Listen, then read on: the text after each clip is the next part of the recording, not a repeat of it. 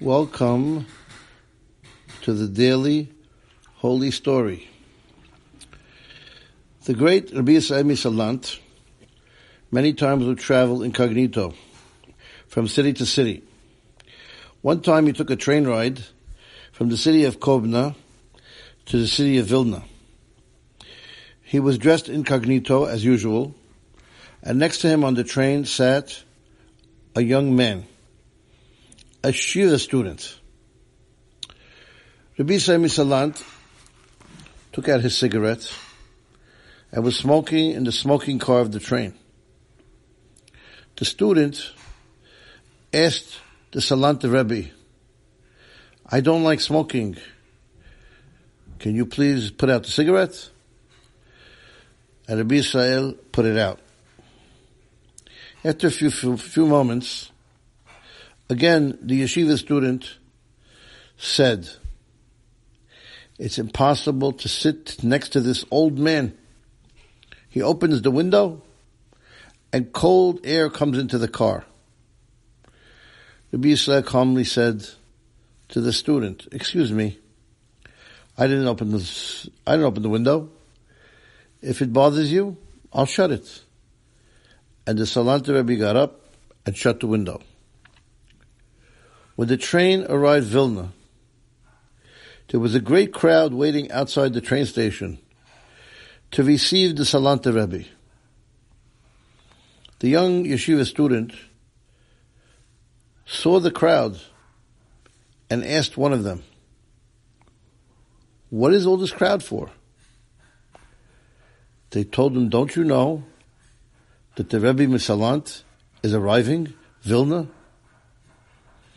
All of a sudden he noticed that the Rabbi was none other than the old man sitting next to him. That whole night, the yeshiva student couldn't sleep, twisted and turned, that he spoke in such an unrespectful and disrespectful manner to the Salanter Rabbi. The next morning, he went to the Rabbi, who was in his son-in-law's home. Before he could say anything, Salanter Rabbi welcomed him, let him sit down, and asked him, "How you doing?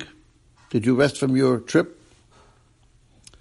The student was surprised how nicely the Salanter Rabbi received him and began to cry profusely. The Salanter Rabbi spoke to him softly and told him, "Don't worry, I have no bad ill feelings towards you. You have to know that our Torah teaches us how to speak softly and nicely." And he spoke to him about good character traits for almost an hour. When the student got up to leave, the Salanter Rabbi asked him, "Can you tell me why you came to Vilna?" The student told him, "Yes, I came to get ordination to be a shochet, a slaughterer of animals, to slaughter kosher animals." "Well, if that's the case," said the Salanter Rabbi, "I can help you. My son-in-law is connected to the rabbinate, and we will get you a certificate." Sure enough, the young student went to the son-in-law of the Salanter Rabbi, and the son-in-law of the Salanter Rabbi found out that not only is the student not respectful, but he knew nothing about the laws of slaughtering or how to slaughter. The student became dejected, and the Salanter Rabbi tried to console him and tell him, "Don't worry. Maybe you were a little nervous. In a few days, we will see how you will do." Well, the student disappeared and never came back. The Salanter Rabbi went out to find him, and he found him in his room that he rented in Vilna. He entered the room, and the student told the Rebbe, "You know, Rebbe, I really know and I understand that I'm not worthy of being a shochet. So why don't we just forget the whole thing?" The Salanter Rabbi encouraged him and told him, no, I will give you a shochet who can teach you, and you will get ordination.